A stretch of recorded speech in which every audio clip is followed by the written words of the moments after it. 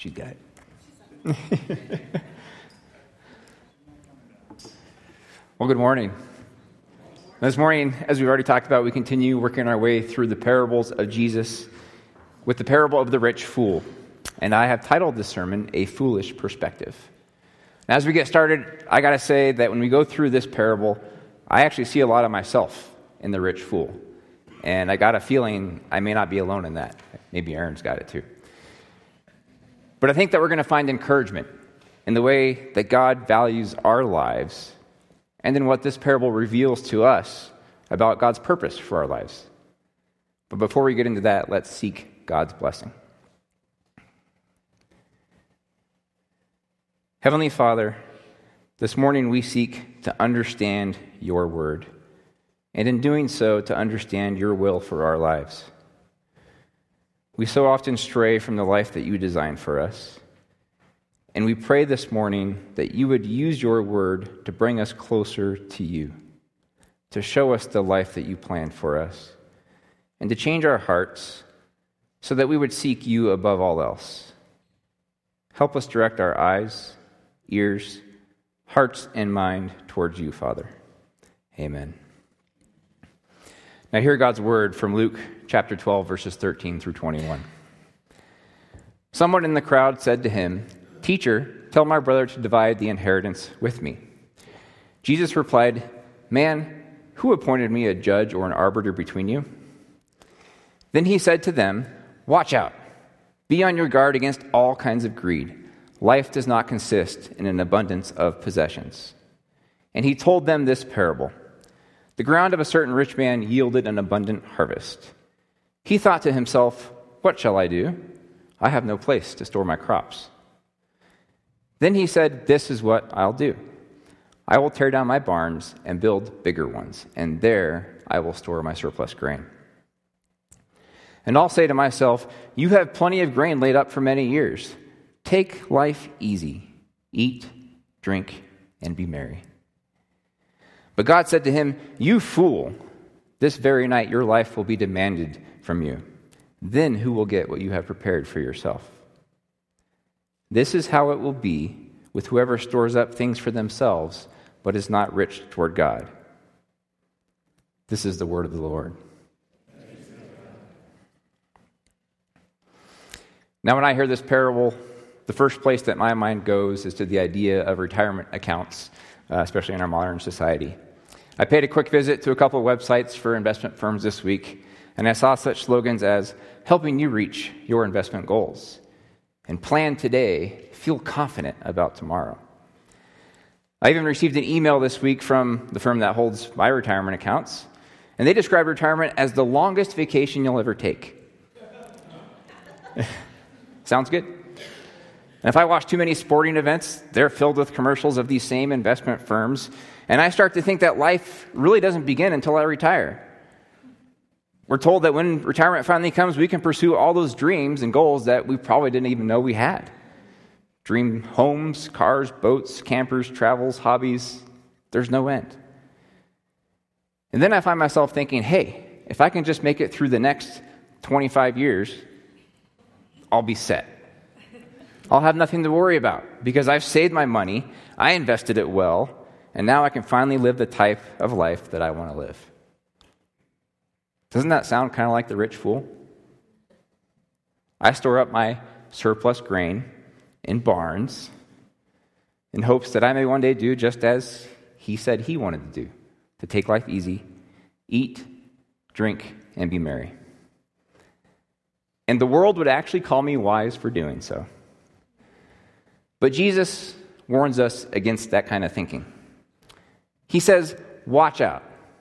Be on your guard. So what exactly is Jesus warning us against? Well, let's dig in a little bit more and see what we can learn from this parable. Now, as we've talked about throughout this whole series, one of the most important things in studying the parables is understanding the reason or the setting in which Jesus tells the parable. And so for this parable, we're looking at the man's request to Jesus when he says, "Tell my brother to divide the inheritance with me." So what's this inheritance that he's talking about? Well, Deuteronomy 21 says that the firstborn son is to receive a double portion of the inheritance as his right, whereas the other sons will only receive a single portion. So this man most likely received his portion of the inheritance, a single portion. What he was seeking was actually a share of his oldest brother's double portion. He was provided for by his family, but he wanted more. And Jesus' words actually back us up in that. When Jesus says, life does not consist in an abundance of possessions. So Jesus knew this man really wasn't just looking for the ability to take care of himself, to take care of his family, but he just wanted more money, more possessions. Jesus also knew that this desire for more was not unique to this particular man. Look at verse 15. It says, he, Jesus, said to them, watch out, be on your guard against all kinds of greed. So this message wasn't just a warning for the man seeking the inheritance, but for everyone who was present. Because Jesus knew that everyone, we all, are susceptible to this temptation to seek a better life through money and possessions. Now, when I think about that, I can't help but wonder with my life, how many decisions have I made based solely on a path that I thought would lead to more money, greater prosperity for nobody but myself? So just like I'm no different than the rich fool, I'm no different from this man either, pursuing a better life through riches and possessions. So I think this parable is worth our attention, because all of us are susceptible to this type of temptation that Jesus is warning us against. But before we get into the parable, just a little something about myself. One of the things that I've grown to love the most about reading and studying the Bible is how consistent its message is. Cover to cover, more than 35 different human authors, the Bible offers a unified, consistent message throughout. On the one hand, I really shouldn't be that surprised, because as Paul writes in 2 Timothy, all of Scripture is inspired by God, or God-breathed. That reveals to us that God worked through these human authors in order to bring us that unified message. But I still can't help but be struck often by how unified and consistent the Bible is. So when there comes a time, as I'm reading through the Bible, where something seems to be inconsistent or even contradictory with another part of the Bible, it catches my attention. And this parable catches my attention. Specifically, the rich fool's words in verse 19. It says he wants to take life easy, eat, drink, and be merry. So the last part, eat, drink, and be merry. Does that sound familiar? It does to me. And I think that Jesus chose these words on purpose in order to remind his listeners of the words of Solomon in Ecclesiastes. And in fact, as you read through Ecclesiastes, 5 separate times, Solomon writes of the blessing of eating, drinking, and finding satisfaction, or being merry. Let's consider just one of those instances, Ecclesiastes 5:18. Solomon writes, "This is what I have observed to be good, that it is appropriate for a person to eat, to drink, and to find satisfaction in their toilsome labor under the sun during the few days of life God has given them, for this is their lot." So I mentioned an inconsistency or contradiction. Where is it? Well, in this parable, God calls the rich man a fool because of his attitude, yet Solomon, who says it's appropriate for us to seek these things, was known as exceptionally wise. 1 Kings 4:29 says, God gave Solomon wisdom and very great insight and a breadth of understanding as measureless as the sand on the seashore. So we've got two guys who use basically the same words, eat, drink, and be merry, or find satisfaction, yet one of them is wise and the other is a fool. What's the difference? Or to put it another way, where did the rich fool go wrong and Solomon go right? Well, I think the key to answering that question lies in the definition of the word fool. Our modern dictionary definition says that a fool is a person who acts unwisely or imprudently. And as an alternate definition, it says a silly person. But in first century Israel, fool held a much more specific meaning than this. And most scholars actually point to David's words in Psalm 14 as the accepted definition of fool during Jesus' time.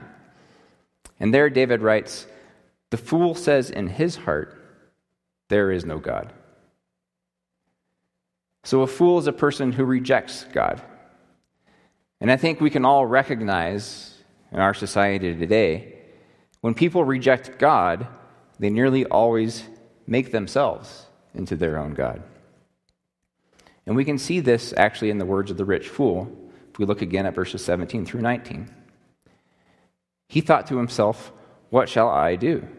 I have no place to store my crops." Then he said, "This is what I'll do. I will tear down my barns and build bigger ones, and there I will store my surplus grain. And I'll say to myself, you have plenty of grain laid up for many years. Take life easy, eat, drink, and be merry." On just these 3 verses, the rich fool uses the words I or my 10 times. And this heavy use of I and my shows us that he sees his possessions all as his own. What shall I do? I have no place to store my crops. So this reveals that in his mind, it was his work that resulted in the plentiful harvest. Although verse 16 tells us that the ground itself yielded the abundant harvest, reflecting that it was actually a blessing from God. And this rich fool fails to recognize it. So compare this language to the language of Solomon. We just looked at Ecclesiastes 5:18. Let's go to the next verse, Ecclesiastes 5:19. Solomon writes, "Moreover, when God gives someone wealth and possessions and the ability to enjoy them, to accept their lot and be happy in their toil, this is a gift of God." God gives someone wealth and possessions. This is a gift from God. So Solomon recognizes that these blessings to eat, drink, and be merry come from God himself. And it's this recognition of God that makes Solomon wise. And it's the rejection of God that makes the man in our parable a fool. So I think we can sum up the fool's error as one of perspective. He held the perspective that his possessions were his own, and that his own efforts resulted in his abundant harvest. But it doesn't stop there. He sees his life as his own as well. That's expressed in his goal. It's purely self-serving, to take life easy, eat, drink, and be merry. But his life is not his own. Verse 20, God says, "This very night your life will be demanded from you." This reflects that his life belonged to God. And we see this elsewhere in the Bible. We know in Genesis 2 says that man was nothing but dust until God formed him and breathed life into him. God was the one that gave us life. David recognizes this. Psalm 24, he writes, "The earth is the Lord's and everything in it, the world and all who live in it." It all belongs to God.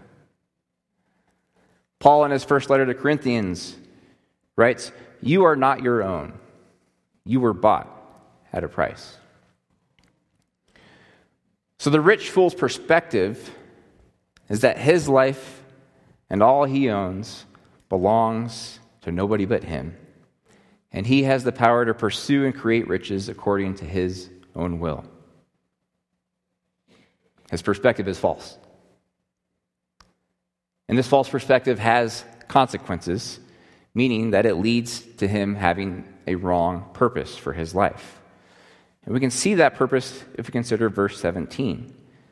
Man says to himself, "What shall I do?" Now he's actually asking a good question here. I think it's important for us to consider the purpose for our lives, but where he goes wrong is he asks that question to the wrong person. Rather than asking God, "What shall I do?" he asks himself instead. So his false perspective that his life is his own leads to him developing the wrong purpose for his life. I don't think we're all that different from him in that respect. I know when I take the perspective that my life and my possessions are my own, the purpose of my life becomes about serving myself. So I'm just like the rich fool in that way. My false perspective leads to the wrong purpose for my life. I think there's a good example of this relationship between perspective and purpose in a story that pastor and author John Piper often tells. And he tells the story of a couple who retired in Florida. They were able to purchase for themselves a modest boat, and they would travel up and down the coastline, pull the boat in and moor it every so often, and they would walk up and down the beach and collect seashells as they walked. And Piper would say that this couple really isn't that different from the rich fool in this parable. Their perspective is that their lives and everything that they have is all for their own. And so their purpose really was to serve their own happiness, to travel and to collect those seashells. But Piper asks his readers to consider their future, to consider the day when they die, and they found themselves before God, and God asked them to give an account of their lives and how they've used and invested the gifts that He provided for them. And Piper asks us, can you imagine being asked such a question by God and having nothing to show but a few shells in your hand? So where did this couple go wrong? Again, perspective and purpose.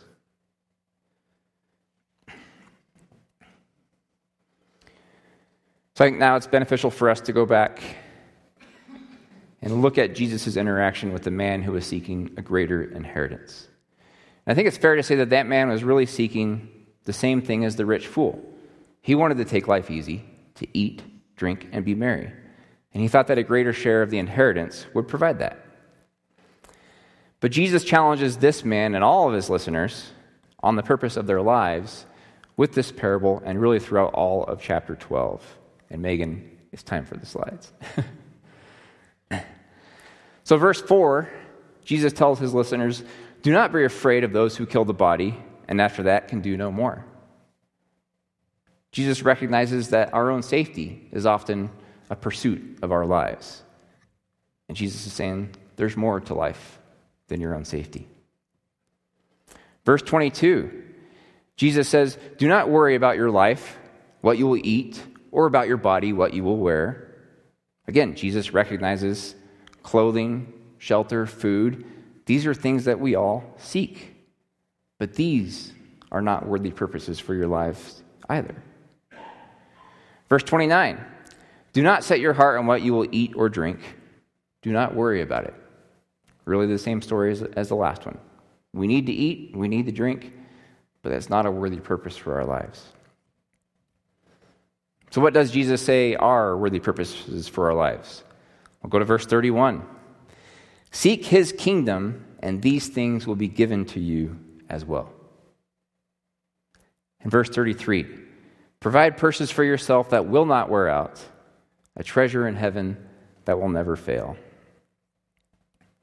So just as today, where people pursue food, drink, clothing, shelter, safety, people did that in Jesus' day as well.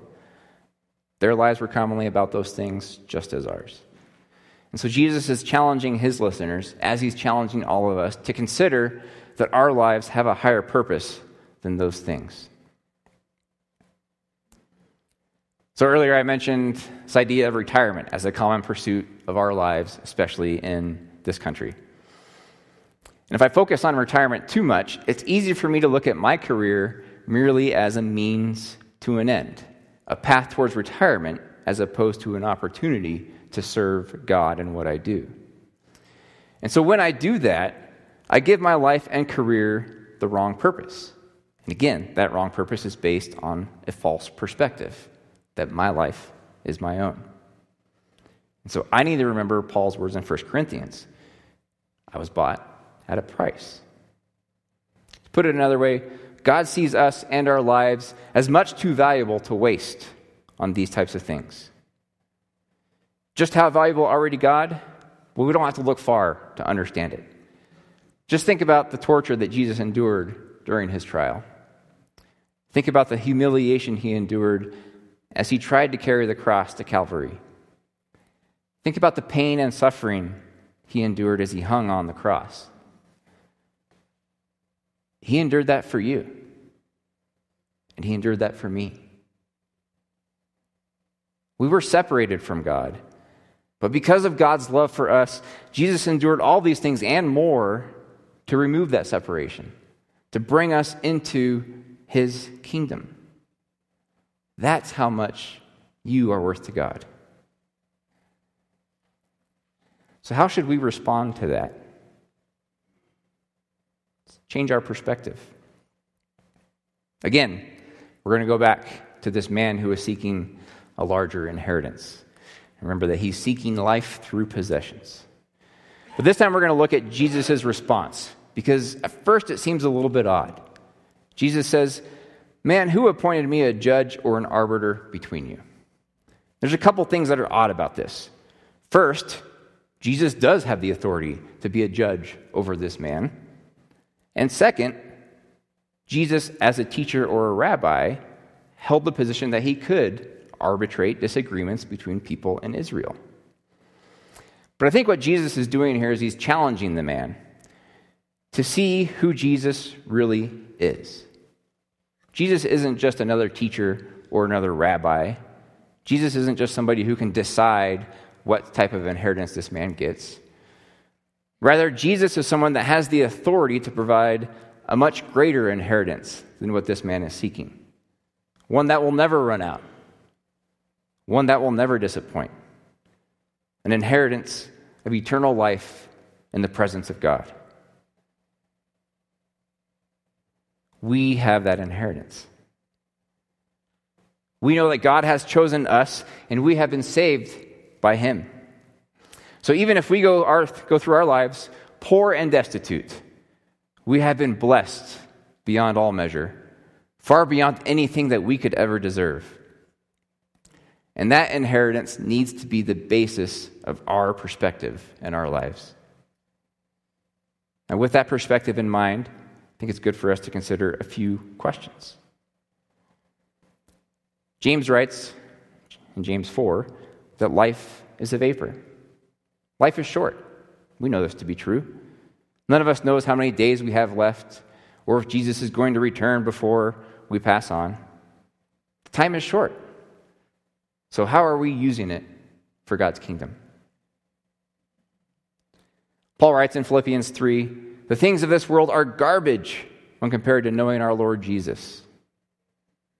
So if the things of this world are garbage, why do we cling so tightly to them? And Paul also writes in Ephesians 2, "We were created to do good works." Think about where God has placed you in time, in place, how he's gifted you, who he's put around you. What good works is he calling you to do in the here and now? So I urge all of you, as well as myself, to consider these questions. Bring them to God.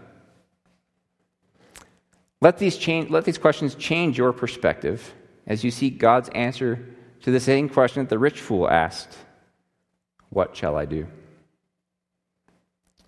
And I think when we understand God's answer to that question, we'll experience the kingdom of God in the here and now. And we'll understand what the psalmist meant in Psalm 73 when he wrote, "Whom have I in heaven but you? And there is nothing on earth that I desire besides you. My flesh and my heart may fail, but God is the strength of my heart and my portion forever." If we can reach such a point, things that once seemed important to us in this life will no longer hold their same value. Our earthly treasures will begin to fade and look dim and dingy in comparison to the glory of God. Let's close in prayer.